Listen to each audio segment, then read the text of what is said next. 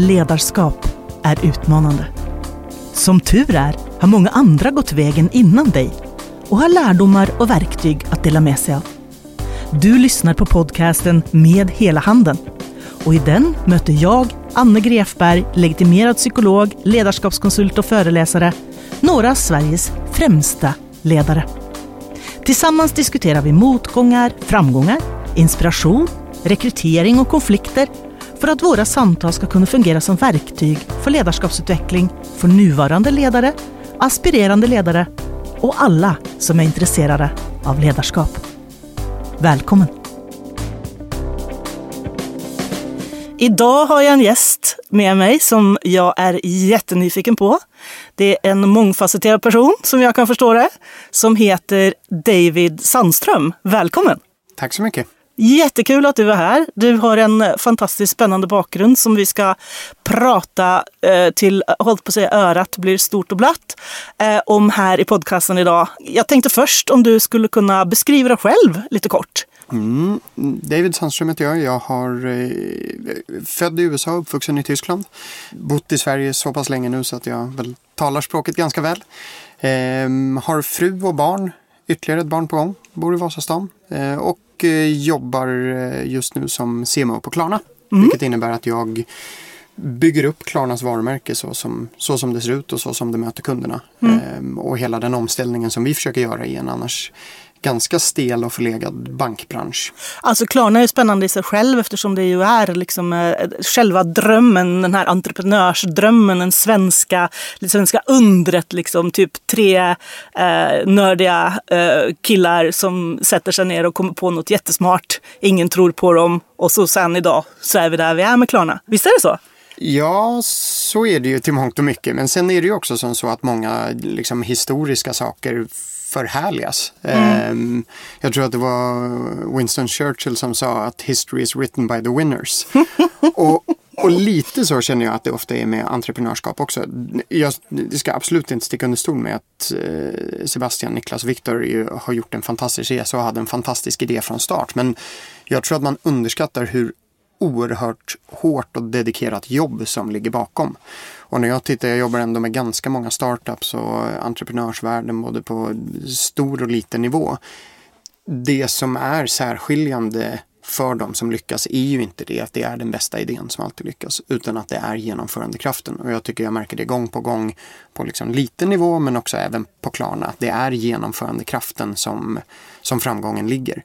Så ja, en fantastisk idé på många sätt, men jag tycker framförallt fantastiska personligheter som har tagit det från den nivån då det var när de satt i källan på Handelshögskolan till där det är idag med en genomförandekraft som är spektakulär. Ja, och det tycker jag, det finns kvar i väggarna på Klarna till mångt och mycket. Det gör det? Ja, men en väldigt oteoretisk organisation. Okay. Och en väldigt, man vet att hela härligheten ligger i liksom, och svårigheten ligger i exekveringen. Att det finns många företag som är duktiga på strategier och powerpoints och möten och alignment. Men att det stora testet ligger liksom i hur väl genomför man det. Tar man det till marknad på ett vettigt sätt och hur stora förändringar blev det mellan tanke och handling. Och det är Klarna grymma på, tycker jag är superimponerad. Ja, men jag tycker det är en jättebra poäng du har med att man kan förhärliga liksom de här grundarnas goda idéer och många unga sitter och drömmer om det. Liksom att de ska bli den nästa Spotify eller Klarna eller vad det måste vara och totalt undervärderar hur implementationen måste till och vad det kostar.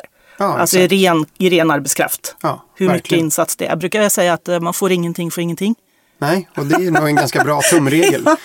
Och det är ju många som säger att det som är liksom hela risk-reward-tänket, det är liksom lika konstant som gravitationen nästan. Man måste in med väldigt mycket risk oavsett om det är pengar eller hjärta eller energi. Och får avkastning därefter. Det finns inte jätteliten insats och fenomenalt stor avkastning. Så är det bara. Exakt. Och det gäller entreprenörskap också. Precis. Jag tycker det är en jättebra poäng och den kan man inte trumma in hårt nog faktiskt. Du, vad driver dig då? Oj, det är ju en fråga man kommer tillbaka till ganska ofta. Men jag tror att mycket handlar om... Det är så svårt med sådana frågor tycker jag, för att det alltid är omöjligt att svara på ett olökigt sätt. Svaret blir alltid som taget ur en managementbok. Men Jag tror ändå att jag är ärlig med när jag säger att det är liksom utmaningen som driver mig. Det har varit från första början, så tycker jag om att ta tag i saker som ser till synes omöjliga ut eller svåra eller för stora och motbevisa folk som tycker att det inte ska gå eller kan gå eller inte ser vägen framåt. Det är också det som gör att jag nog, kanske inte på ett klassiskt sätt, men på ett ganska oklassiskt sätt ser mig själv som kreativ. Jag försöker hitta lösningar i saker där det till synes inte finns några lösningar. Och det driver mig väldigt, väldigt mycket. Att få till stor förändring på stora problem. Därför tycker jag Klarna är kul också. Det är en av anledningarna till att jag hoppar på. Det är väldigt, väldigt stora rörelser i hela den organisationen. Så här, bankvärlden kommer förändras. Klarna är liksom med och driver den förändringen. Pengar kommer förändras, oavsett om det blir bitcoin eller en e-krona eller någonting annat kommer förändras. Klarna är med och driver det. Hela databiten kommer förändras. Hur använder stora företag data? Hur får man använda data? Vad är moraliskt rätt? Klarna är med och driver den. Och teknik kommer förändra hur vi liksom interagerar med varandra, med institutioner, med banker, och Klarna med och driver det också. Så det är liksom lite av en perfect storm av väldigt, väldigt stora frågeställningar. Ja, det låter fantastiskt kul. Ja, men det är fantastiskt kul. Vill också, känns det som. Ja, kom vill över också. bara. Nej, men det är en av anledningarna till att jag hoppade på. Att jag vill bita tag i de stora sakerna.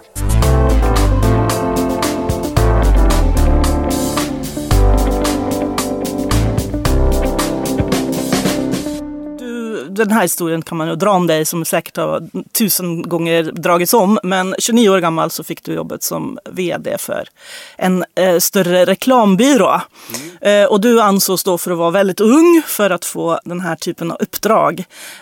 Och det var det väl också. Även om jag tycker att liksom 29 är ju ändå hyfsat vuxen. Man är ju inte jätteung längre. Så man är inte gammal heller, men man är inte superung. Men det hände med dig i alla fall. Jättespännande. Och då sa du någonting om att det var inte så förvånande för dig att du fick den frågan. Och du hade fått frågan flera gånger och tackat nej några gånger. Men sen så säger du ja, och du säger också att du upplevde att du redan var en informell ledare. Så att det var liksom en formalisering av det informella ledarskapet. Ja, men så sa jag nu. Jag funderade på, sa jag verkligen så? Det låter ju väldigt, väldigt drygt att säga en sån sak. Jag har gjort research. Ja, men det är bra. Det kan jag tänka mig. Nej, men jag tror en byrå funkar ju också på ett lite speciellt sätt. Det är inte de klassiska hierarkierna. Det är inte den organisationsteori som man är van vid från kundsidan och som jag ser lite på Klarna, inte speciellt mycket, men de stora varumärkena jag har jobbat med, om du tittar på så här, Svenska Spel, Telia, Vattenfall, det är en annan typ av organisationsfilosofi kontra en byrå. En byrå bygger väldigt mycket på informellt ledarskap. Det är ganska meritokratiskt, vilket är bra, tycker jag. Det är inte...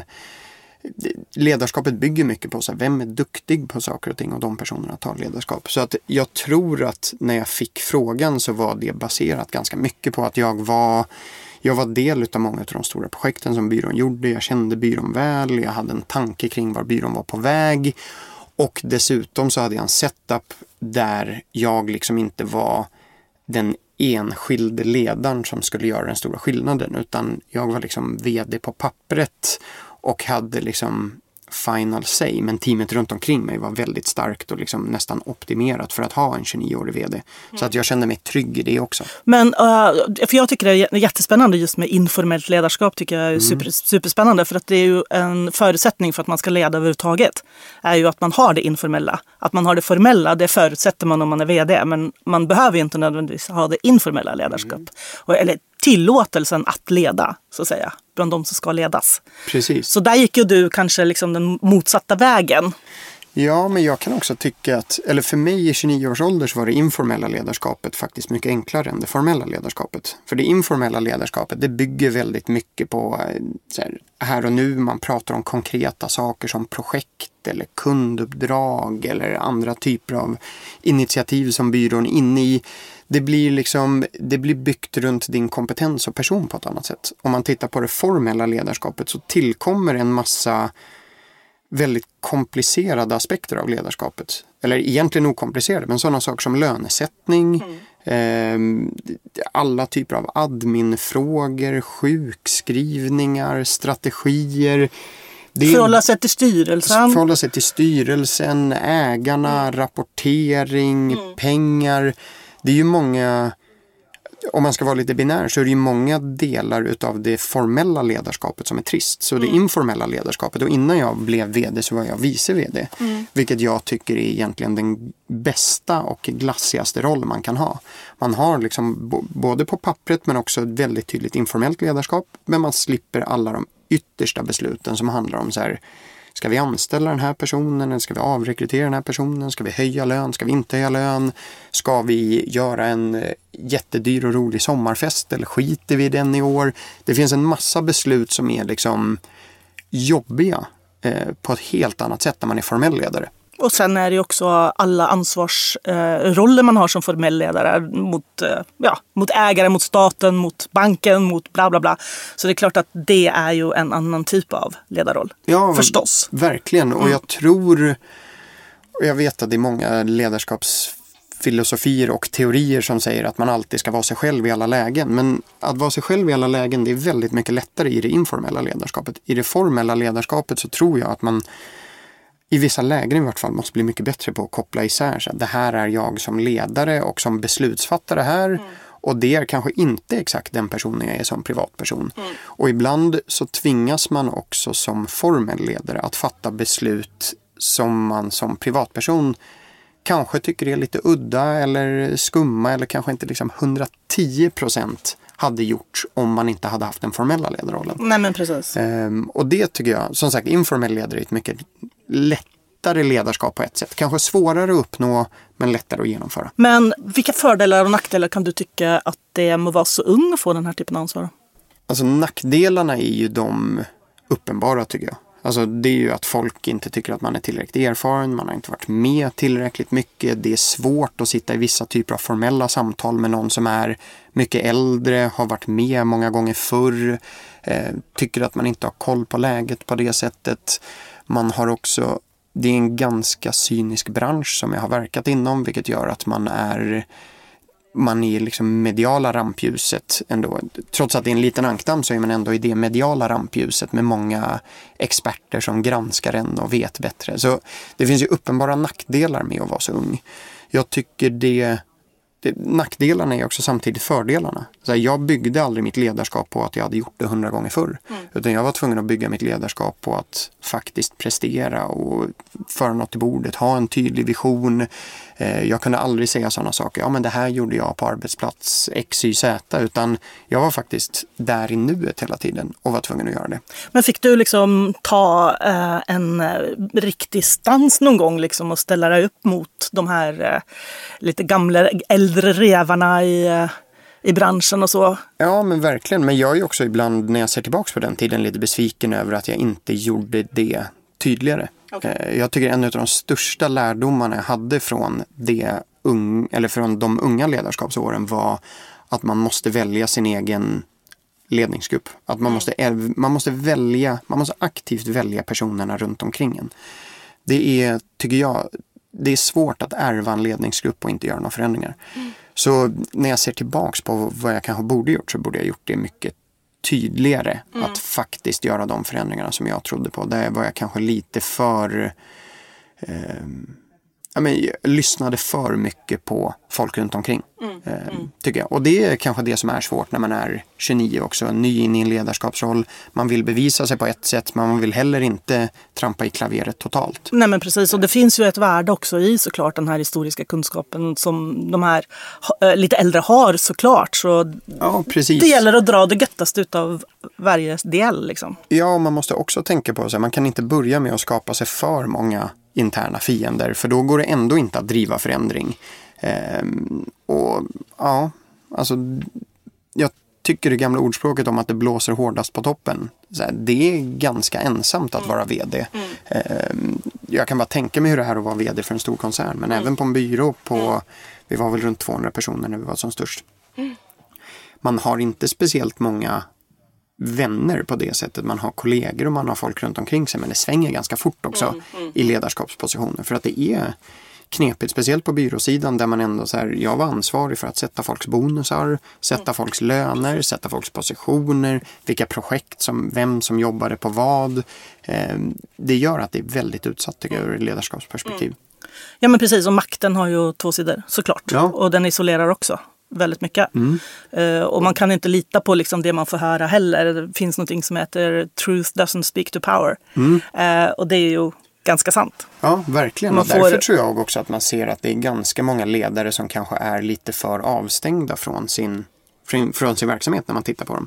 Det beror nog inte bara på att de är avstängda som personer utan faktiskt att resten av organisationen inte tillåter dem att vara helt inkopplade. Och det tycker jag, när jag ser tillbaka på det som 29-årig ledare för en byrå, det var ett ganska stort skifte för mig. Att gå från att vara en i gänget som liksom var med om alla grejer till att nu inte riktigt vara en i gänget utan få den liksom formella ledarskapspositionen. Det var jättejobbigt tycker jag, som mental omställning. Jag förstår det, för det blir ju en väldig distans mellan dig och de andra. Precis, speciellt när man som person är en ganska social person som vill ha vänner runt omkring sig och tycker om att tjoa och kimma och vara liksom med där det händer i både med- och motgång. Att då liksom flyttas till någon ledningsgrupps sidoposition som vd, det är ganska knepigt och inte riktigt veta var man har folk. Nej, och så tänker jag också att det kanske var du som var den sista som upptäckte att den här förändringen innebär det. Ja. För att du var ju den du var på något sätt, liksom, medan andras bild av dig var det som hade förändrats primärt. Precis. Inte du. Och det är skitsvårt som 29-åring. Jag tror när man gör det för 4:e eller 5:e gången, då är man mycket mer med på den omställningen. Ja. Men det var väldigt knepigt. Men det är ju alltid också svårt att bli chef över dem som man tidigare har varit kollega med. Så är det ju oavsett hur man... Precis, och det gäller ju nästan överallt. Jag minns det från min första arbetsplats där jag började som praktikant. Man är alltid praktikant oavsett liksom hur man liksom avancerar inom de hierarkierna. Så man är alltid praktikant, David. Och då är det lättare att byta till slut. Och det är en knepig omställning tycker jag. Verkligen, verkligen. Jag har lust att dela med dig en liten anekdot. För jag har själv haft en super kort karriär i reklambranschen. 1990 startade Garbergs annonsbyrå en ny reklambyrå som heter Sputnik, och den skulle vara digital. Det vill säga att man skulle göra annonserna digitalt istället för manuellt då, eller vad man ska säga. Och det kan man ju då använda hjärnan, så förstår man att 1990 var alldeles så tidigt, så det gick ju inte så jättebra. Vilket också gjorde att jag valde att dra mig ur då, och inte bara ur det där jobbet, men jag insåg att reklambranschen var ingenting för mig. Och det var för att jag tyckte att det var för ytligt i hela branschen. Liksom, jag tyckte det var för mycket tjo och kim, för mycket av det där informella, lekfulla, mycket pengar, man använde dem på ett konstigt sätt tyckte jag, och så vidare och så vidare. Och det kan ju vara jag som var alldeles för gravallvarlig. Eller vad har du för, liksom, när jag berättar det här för dig, vad tänker du? Liksom, har jag rätt eller fel i min analys? Ja, men som vanligt både och. Det finns väldigt få saker här i världen som är binära tycker jag. Men det är nog en ganska bra bild, speciellt på den tiden av hur branschen såg ut. Att den var lite för omonitorerad och ogranskad och lite för mycket pengar. Det i kombination drar ju till sig en ganska dålig kultur. Sen måste man säga, mycket av det där hänger ju kvar också på vissa byråer tycker jag, där man inte har lyckats med professionaliseringen på det sättet som företagen kräver idag. Sen finns det byråer, om man tittar på de större byråerna så tycker jag att de ändå har genomgått en professionaliseringsresa på ett sätt som branschen behöver väldigt mycket. Där man faktiskt vet vilket värde man tillför. Man är bra på att ta betalt för rätt saker. Man kan mäta, följa upp. Man kan liksom enas om större och längre strategier. Och hitta en värdetillförsel till kunderna på ett sätt som man faktiskt inte kunde förut. Sen ligger det ju kvar en dimma tycker jag av tjo och kim och guldägg och tävlingar och champagnemingel. Som kanske kommer tvättas bort ännu mer de kommande åren tror jag. För jag tror också en sån sak som reklam och kommunikation och den bakgrunden jag har. Den har ju gått ifrån att vara någonting kul som händer på en sidoavdelning på ett företag där lite galna killar och tjejer jobbar. till att nu lyftas upp i styrelserummen där man pratar om varumärken och kommunikation och design och PR och positioneringar på ett sätt som man aldrig har gjort tidigare. Att det blir mer en strategisk fråga, tänker du då? Exakt, och då behöver byråvärlden hänga med. Tidigare har det varit någonting kul man gjorde på sidan av och nu har det blivit liksom en kärnkompetens för många företag. Samma sak som det digitala som du jobbade på. Precis. Alltså för 10-15 år sedan så var det digitala något härligt man hade på sidan av för att verka cool.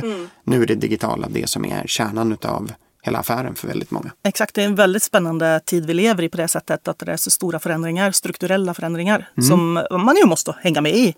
Precis. Annars är man ju bortgallrad. Ja, och det tycker jag, tittar man på byråbranschen och kanske också på individer och ledarskap, om det är nu det vi pratar om nu, så är det förmågan att förändras som liksom, det är det som urskiljer de som är vinnare från förlorare mycket i den branschen jag kommer ifrån. Och det tycker jag var någonting jag drev på i mitt ledarskap ändå, och det kanske var lättare när man var 29 att driva på en förändringstakt som är mycket högre än konkurrenternas. Och det tror jag bara kommer fortsätta. Såklart, absolut. Men du, nu är det ju då på Klarna då som är ganska annorlunda skulle jag gissa på än reklambranschen. Hur skulle du kunna beskriva liksom de här två världarna rent sådär kulturellt? Liksom? På vilket sätt skiljer de sig åt? Ja, men de skiljer sig ju åt på nästan alla tänkbara sätt. Byråbranschen i sig är ju en väldigt, alltså det är ju en konsultbransch. Drar till sig väldigt mycket ungt folk, väldigt mycket hungrigt folk. Men också ganska mycket divor, kan man ju säga.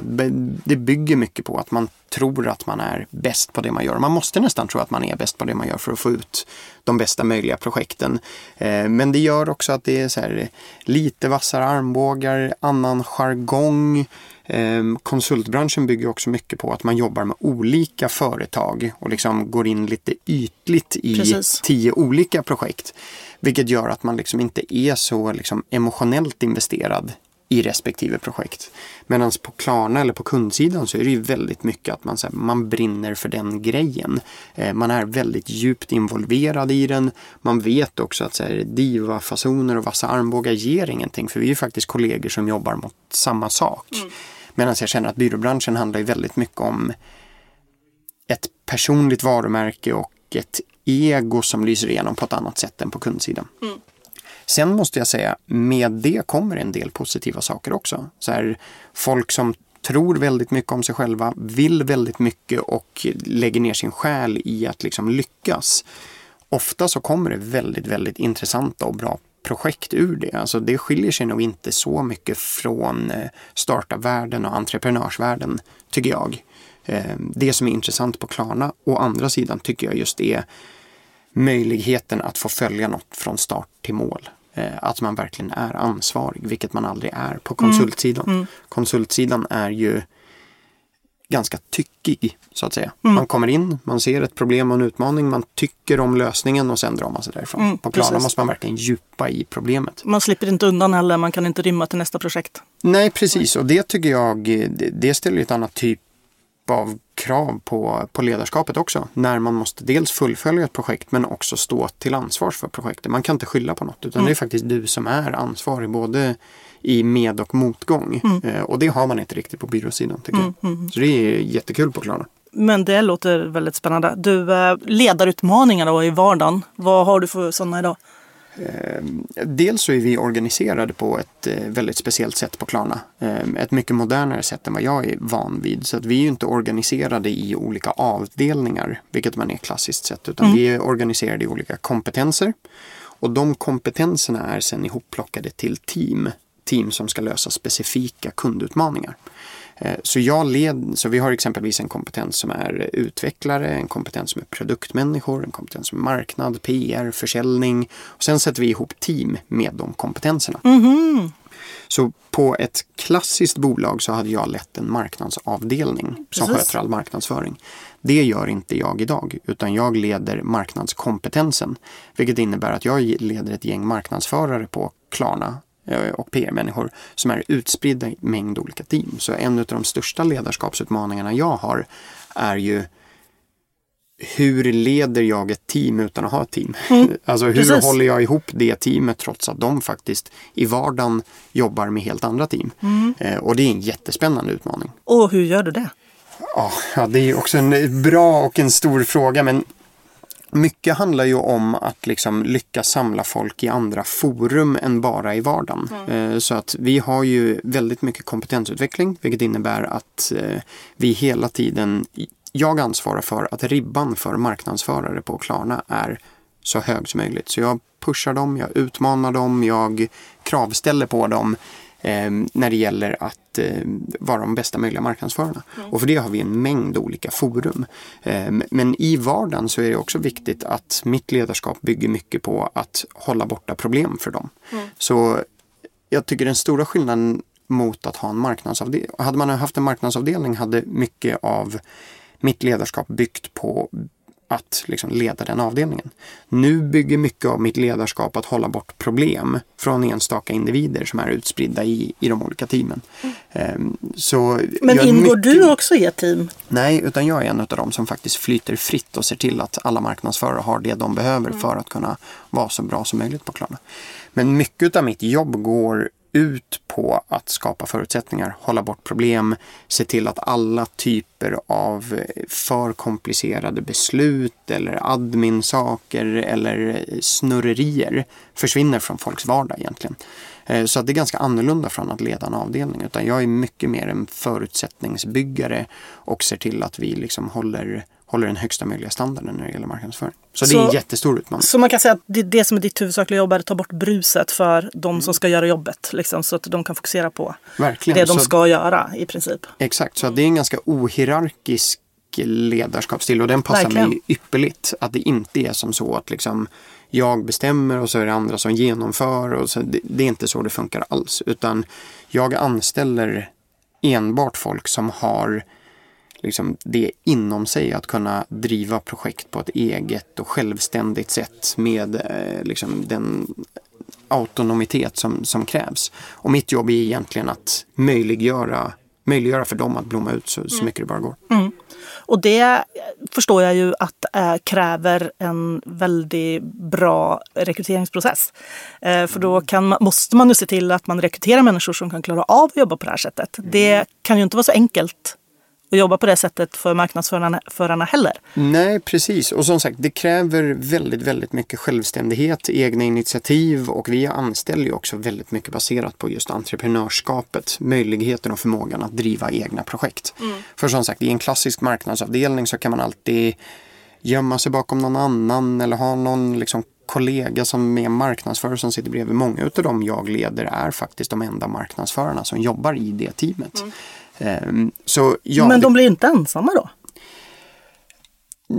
Nej, alltså de blir inte ensamma utifrån att de jobbar ju med folk som jobbar på exakt samma problemställning. Så på ett sätt så är de ju mycket mindre ensamma än i en klassisk marknadsavdelning.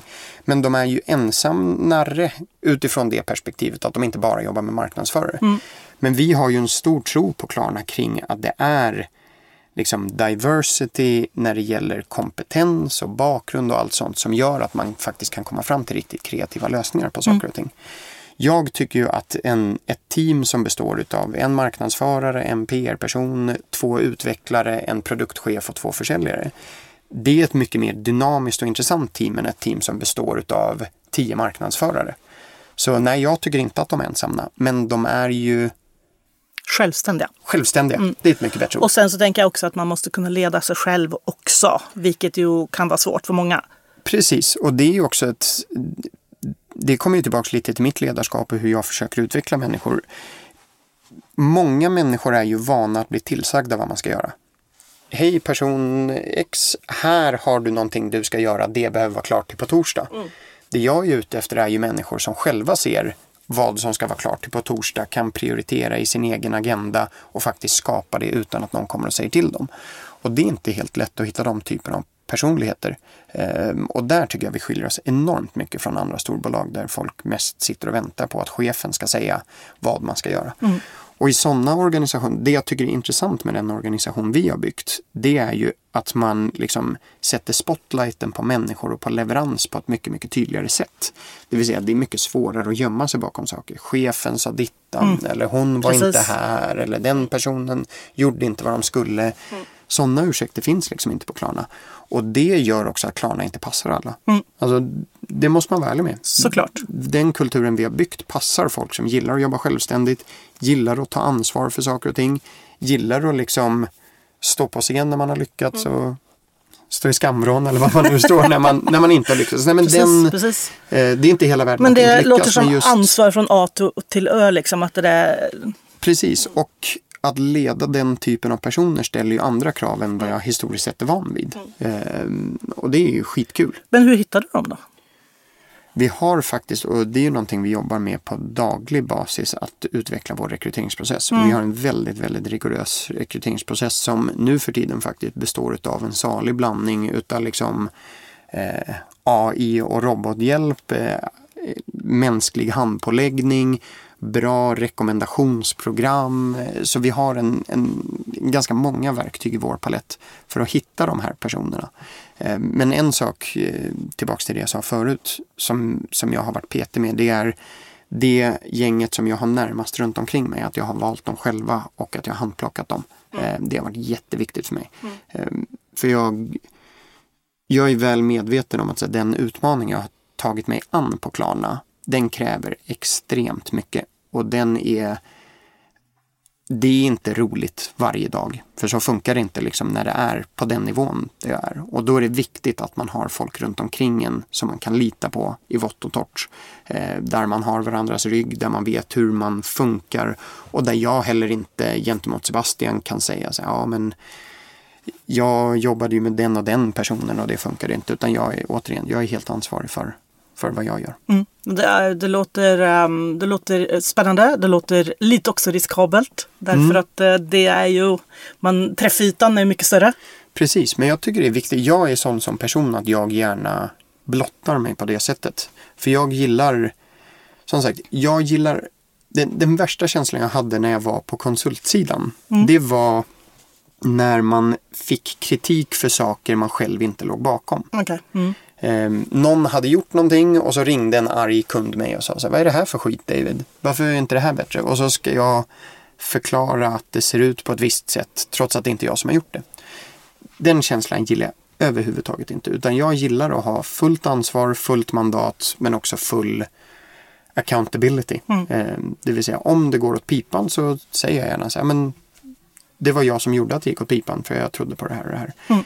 Så jag gillar den här setupen och jag rekryterar också folk som gillar den setupen som inte gömmer sig bakom saker. Det låter jätteintressant, men det du säger också med den rigorösa rekryteringsprocessen kan jag känna igen också när jag jobbar med rekryteringsprocesser i företag, där just de företagen som kan orka med och ha rigorösa anställningsprocesser, de gör också de bästa rekryteringarna. Men det är intressant. Vi har jobbat med en mängd olika firmor som har hjälpt oss att ta fram liksom, skräddarsy vår process. Och den är speciell på väldigt många sätt. En sak är ju att vi försöker ju att inte rekrytera till roller. Utan vi försöker ju att rekrytera bra personer in på Klarna. Sen exakt vilken roll det blir, det är nästan den sista pusselbiten vi lägger i det där. Och det tycker jag är någonting som många företag är fel som rekryterar. Så här, vi behöver exakt den här rollen och så blir träffbilden alldeles för snäv. Så att vi har en process där vi faktiskt så här scannar efter riktigt vassa personer. För vår lärdom är att så här, är man tillräckligt vass så kan man hantera ganska många roller inne på Klarna. Och man kommer också flyttas runt inne på Klarna för att det är ett sånt ekosystem. Så det är en av delarna i rekryteringsprocessen. En annan som vi har lärt oss är ju att många slarvar mycket med så här, intervjufrågorna och djupet man orkar gå. En rekryteringsfirma eller en konsult vi jobbade med sa att deras intervjuprocess eller deras första intervju är alltid 4 timmar. För det tar 3 timmar att liksom nästan nöta ner den skölden som människor har. För alla kan vara trevliga i en timme och alla kan prata om sig själva i en timme. Men de säger att ibland när man får samma fråga för 18:e gången 3,5 timme in i en intervju, det är först då man är riktigt ärlig. Så det finns en hel del saker som vi faktiskt tar på fullaste allvar när vi rekryterar. Ja, men just så jobbar jag också exakt 4 timmar. Och det är ju mot den sista timman som det börjar bli intressant på riktigt. Exakt. För då sänker folk garden. De är trygga i situationen. De har inte den här liksom fasaden och ytan längre som de hade i början. Och då kommer de fram på ett helt annat sätt. Och på gott i de allra flesta fall. För det är den vi vill se. Vi vill ju se den här riktigt liksom kompetenta, lugna och fina människan som finns där inne. Men många när de rekryterar eller är i rekryteringsprocesser så tror de att de ska bli bortvalda. Alltså det är liksom ett negativt mindset när man går in i processen. Man tänker, ja, det är en risk i det här att jag ska bli besviken. Istället för att man går in i det och är positiv, liksom, har en positiv ingång i det hela. Så det brukar jag alltid jobba för, att man ska tänka på det sättet tvärtom.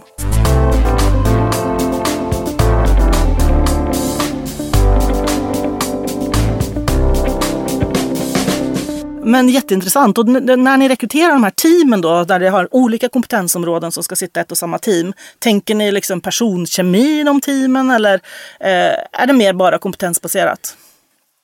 Vi har faktiskt för väl inte tänkt så mycket personkemi. Alltså om du tänker på så här röd, grön och blå personlighet, vilket ju jag personligen kanske är ganska tveksam inställd till i vilken utsträckning det funkar.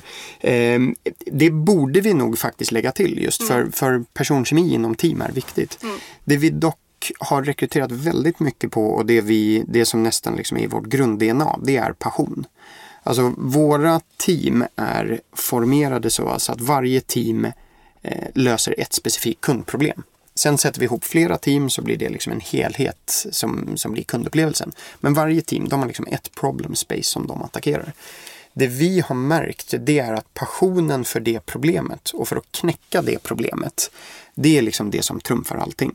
Så exempelvis om vi ska ge oss in i att skapa en bättre så här, logistiklösning eller att du kan tracka dina paket du har beställt på nätet på bästa möjliga sätt. Då är inte det viktigaste att du har en bakgrund inom logistik. Utan det viktigaste det är att du är dödspassionerad kring att knäcka det problemet. Att du kanske som individ är förbannad på hur det funkar just nu. Du tycker att det funkar så jäkla osmidigt så att du vill lägga ner hjärta och själ i att knäcka det där. Det där med logistik och så, det där kommer du att lära dig eller så lägger vi till kompetenserna. Men just passionen kring att lösa ett specifikt kundproblem, det är oerhört viktigt för oss. Så vi har ju det, vi är liksom olika sessioner i vår rekryteringsprocess. Vi har en session som är liksom cultural fit, kommer du passa in i hela processen. Men också en session som handlar om just passionen. Vilket kundproblem är du liksom, skulle du gå hur långt som helst för att knäcka? Och då måste det ju ändå bli så att man respekterar. Tänker för det första, när man har en rigorös rekryteringsprocess och man går igenom den när man får jobbet. Bara det är ju liksom positivt. Bara verkligen. Det gör att man känner sig utvald och man vet att alla de andra är också utvalda. Och det skapar en känsla av respekt för varandra och en tolerans för varandra, tycker jag. Som jag ser i de organisationer som jag jobbar med på det här sättet.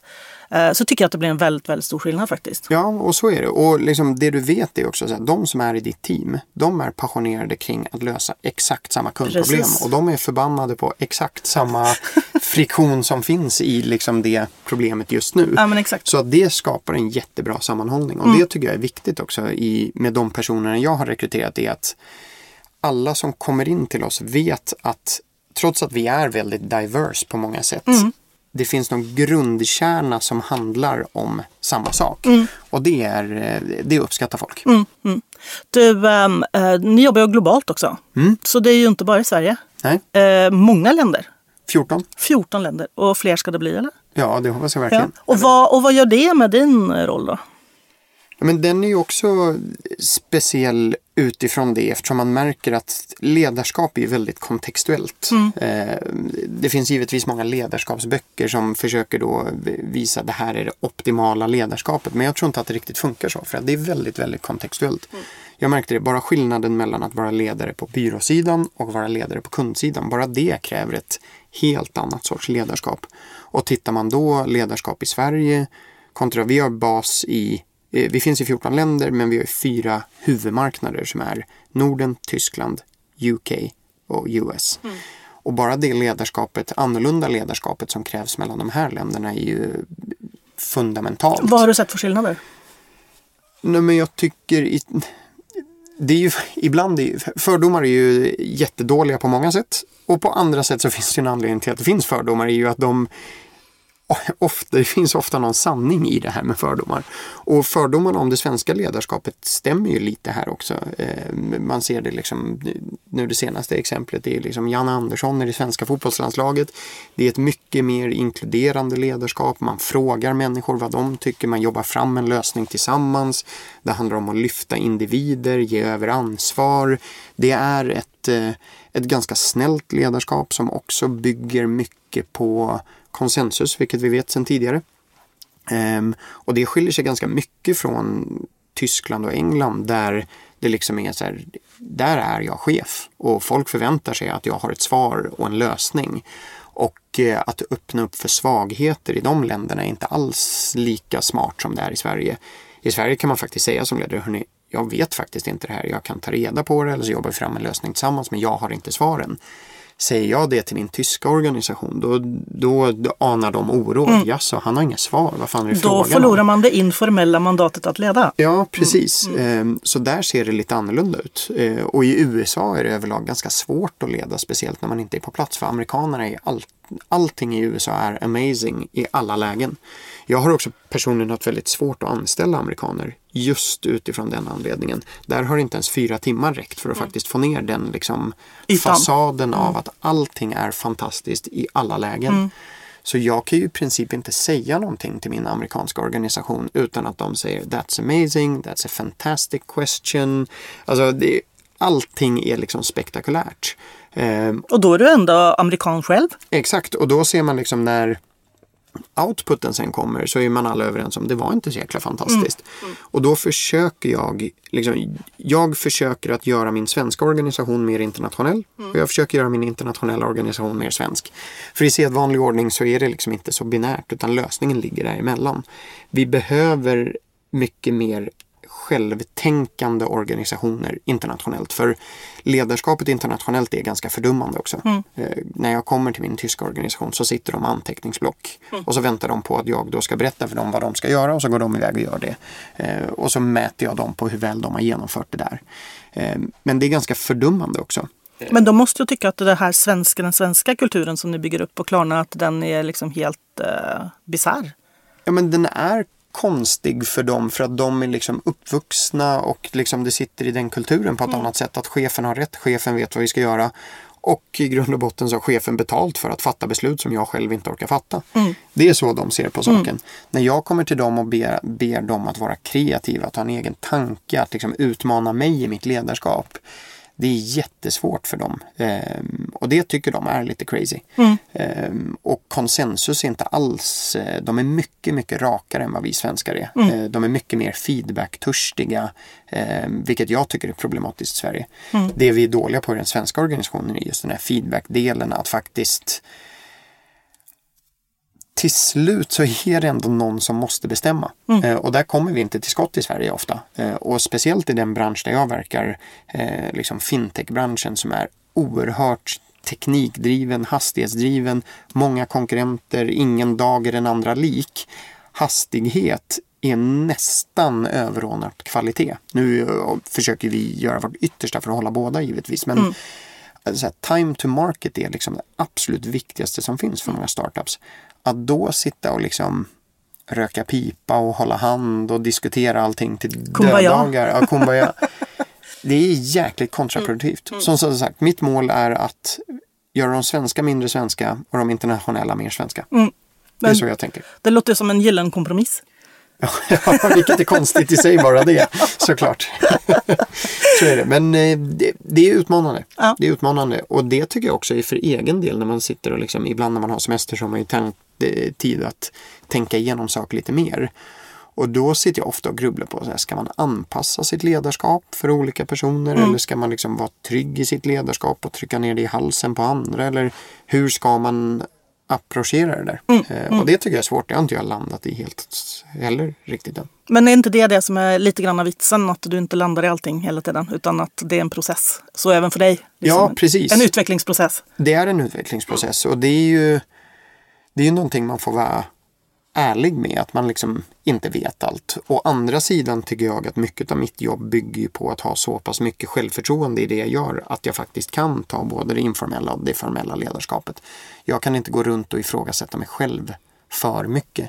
Jag har sagt det förut, men jag tycker att man måste ha en liksom bra balans av sen naivitet och hybris när man gör det jag gör. I så pass ung ålder, leda en så pass liksom stor verksamhet. Det behövs den kombon.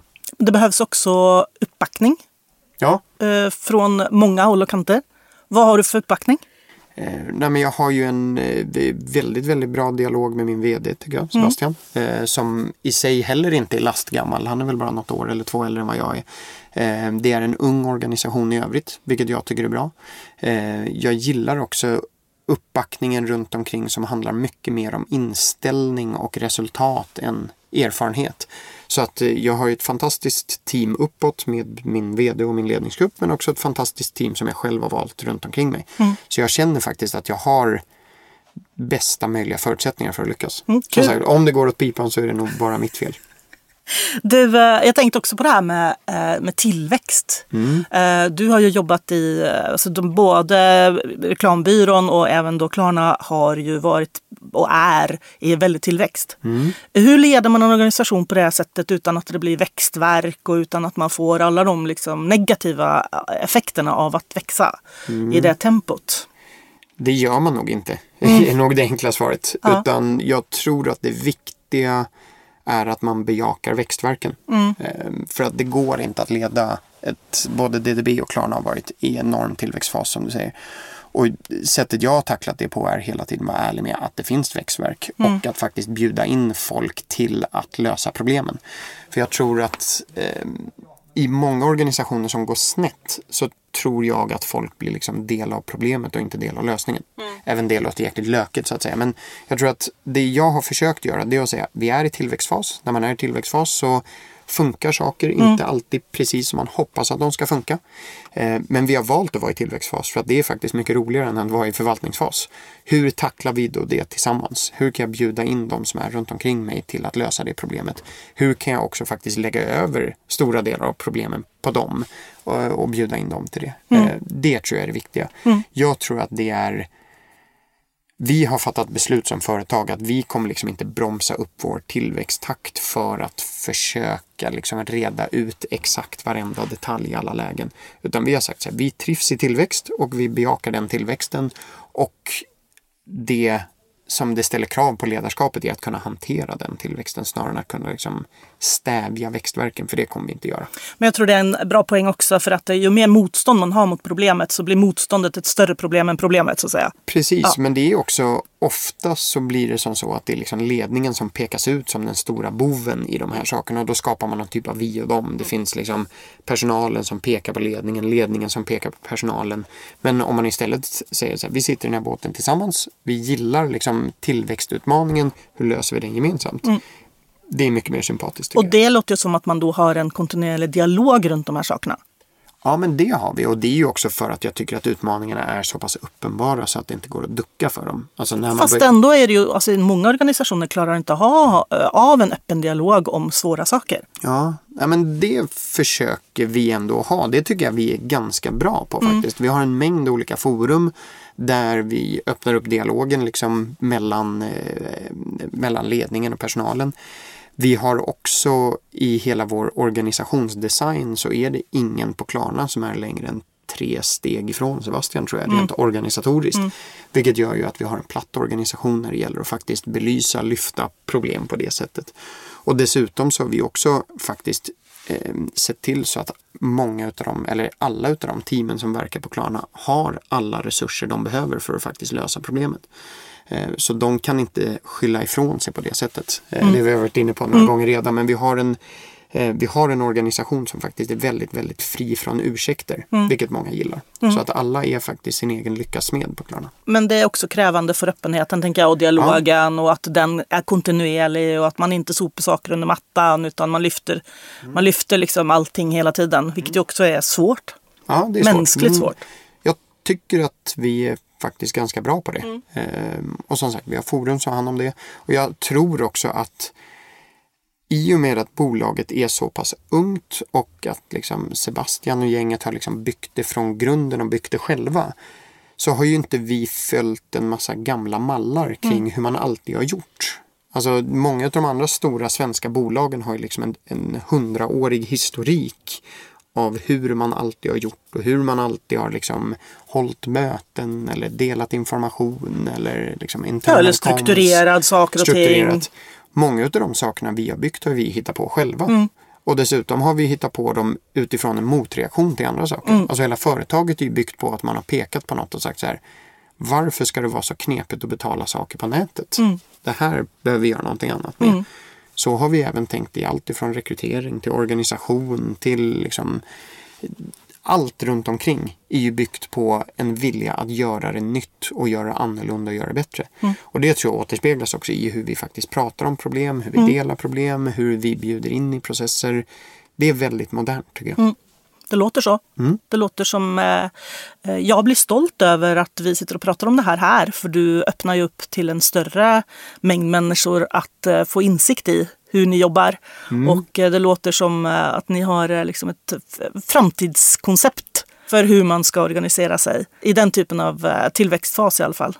Jag tycker det. Och jag tycker framförallt också det vi har kommit överens om är ju, och det här kan ju vara totalt fel, men i och med att vi har en sån himla stark tro på exekvering. Mindre tro på så här långa, stora strategier som liksom är skrivna i sten. Så tror vi väldigt mycket på exekvering. Så det vi har sagt också utifrån ett modernitetsperspektiv är att vi ska bli världsbäst på att starta upp och stänga ner projekt för att se så här, var tar framtiden oss. För vi tror inte på folk som säger sig veta vad som händer om 3, 4, 5 år. Utan vi måste testa och iterera och liksom prototypa oss fram till det. Och det gäller även vår organisationsteori. Så här, vi måste vara extremt flexibla i hur vi organiserar oss. Vi kan inte läsa organisationsteoretiska böcker från 1974. Utan vi måste vara här och nu, vi måste labba, vi måste vara ärliga med när något inte funkar. Då skiter vi i det. Vi måste vara ärliga med när någonting funkar jättebra. Då lägger vi ännu mer energi bakom det. Men det tror jag är, om jag jämför med gamla institutioner och organisationer jag har jobbat med, de håller för hårt i det som en gång funkade och det man en gång gjorde. Men tror inte du det är väldigt mänskligt liksom, att man vill behålla sin position på något sätt? Alltså, det handlar ju lite grann om makt och positionering. Att, för det du säger om att funkar någonting inte, då lägger vi ner det. Det är ju extremt prestigelöst. Och extremt riskigt för människor. Ja. Att liksom inte veta om det här projektet som jag jobbar på nu, kommer det att fortsätta om ett halvår? Eller, och vad händer då med mig? Ja, men så är det ju. Och därför tror jag också att man måste skapa en kultur som ger folk tryggheten i att jag och min existens på bolaget är inte 100% förknippat med exakt det här projektet. Precis. Utan just nu så jobbar jag med det här projektet. Men jag har en trygghet i att jag är så pass vass och bra och duktig och behövd att även om projektet i sig går åt helvete så startar vi upp 1 eller 2 eller 3 nya i kölvattnet av det. För vi kommer att ha lärt oss någonting. Och det tror jag är skillnaden mellan en digital och en icke-digital organisation. Vi är ju födda ur det perspektivet att allting bör testas. Allting bör AB-testas, optimeras, itereras, prototypas. Medan många andra organisationer är ju liksom inte födda i det. Utan så här, de sitter i ett rum, de ritar upp organisationsteorin och organisationsstrategin och sen lanseras den med en 5-årshorisont. Och liksom, de har inte det tänket som vi har. Utan vi har ju ett enormt liksom, agilt och labbande tänk. Och det gäller även organisationen som sagt. Jag tror att det är såklart väldigt specifikt för just den typen av bransch som du är i. Och lär sig inte liksom direkt bara liksom copy-pasta till alla möjliga andra branscher. Men det är någonting här ändå som är jätteviktigt tror jag. Ja, men jag tror det. Som alla behöver lära sig. Du, hur jobbar du med din egen utveckling som ledare då? Ja, det är säkert lite skomakarens barn över en sån sak. Nej, men jag försöker framförallt dels inspirerar jag mycket till feedback. Alltså att man får den feedbacken, att man kan ta till sig feedback, att man kan utvecklas utifrån den feedbacken tycker jag är enormt viktig. Jag tycker det också är viktigt att ha förebilder och idoler heter det väl inte för det har man väl. Det var min nästa fråga här, har du förebilder? Ja, men jag tycker ju att det finns många inom idrottens värld som är jäkligt intressanta. Jag brukar titta dels mycket på VM, nu är ju aktuellt såklart, men också hur olika liksom fotbollslag leds, hur olika idrottsstjärnor leds, hur får man ut liksom maxprestation utav individer. Och där tycker jag att idrottsvärlden har ju kommit väldigt långt och forskat väldigt mycket i det här, nästan mycket längre än organisationsteori, liksom, hur presterar man på max. Så det tittar jag ganska mycket på. Vilka typer av idrottsmän och kvinnor är det du tycker är mest intressanta då? Ja, men dels eftersom jag har ett personligt intresse för fotboll så tycker jag att det är intressant. Jag slår ihop liksom det personliga intresset men ändå med lite liksom, professionellt intresse. Och det är väl också de typerna av ledarskapsböcker jag läser. Jag tycker att det är liksom allt ifrån så här Alex Ferguson till Pia Sundhage. Det finns liksom många intressanta profiler där som har en liknande uppgift som jag har, det vill säga få ihop ett gäng ganska olika individer som ofta har höga tankar om sig själv till att bilda en helhet som ska ta sig an en utmaning som känns övermäktig. Den liksom sagoberättelsen tycker jag är ganska rolig. Och där tycker jag många idrottsledare är duktiga. En intressant passus i sammanhanget är att när jag läste till psykolog så var det den enda kursen som handlade om prestation och liksom optimera prestation. Det var idrottspsykologi. 5 års utbildning. En kurs i idrottspsykologi som var valbar. Intressant, va? Verkligen. Och det kanske ändras framåt. Ja, det får vi verkligen hoppas. Men apropå det då, vad tror du kommer bli framtidens ledarskapsutmaningar?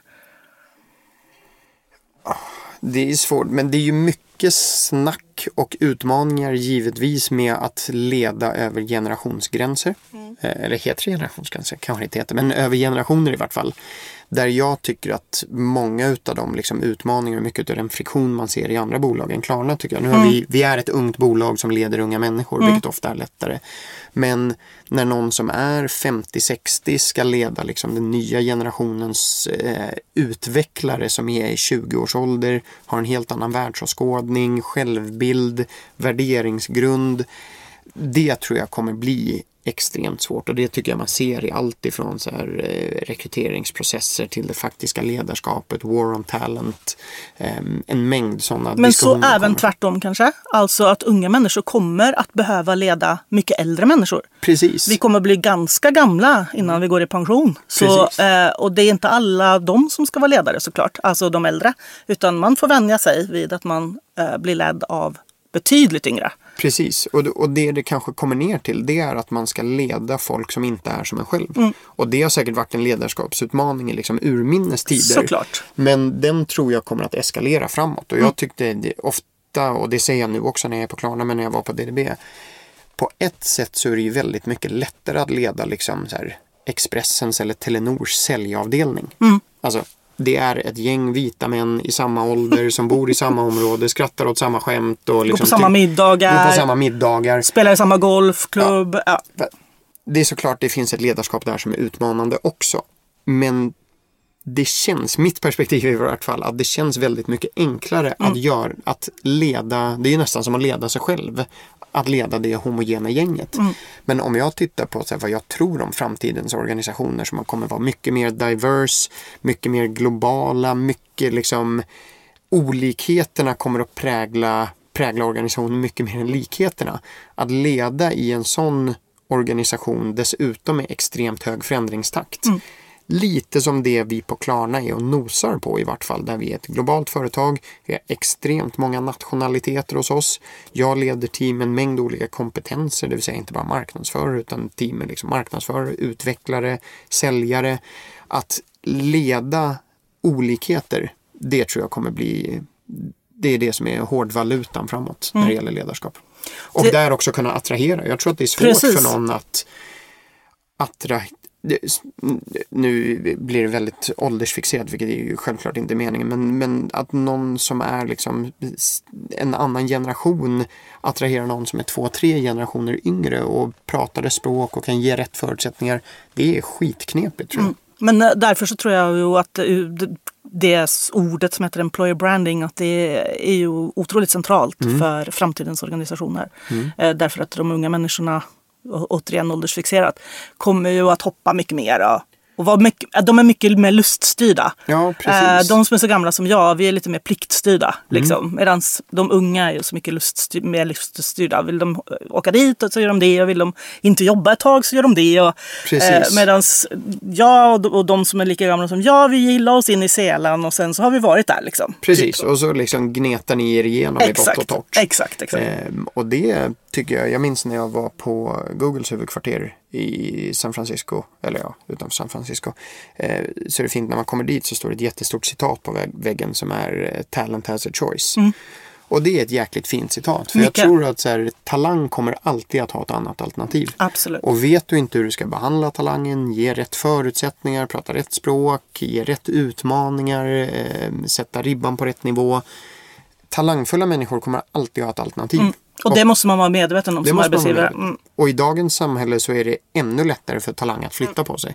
Så snabbrörligheten, ledarskap liksom, det låter ju så sjukt lökigt, men ledarskap i snabbrörliga organisationer, det är väl det som kommer.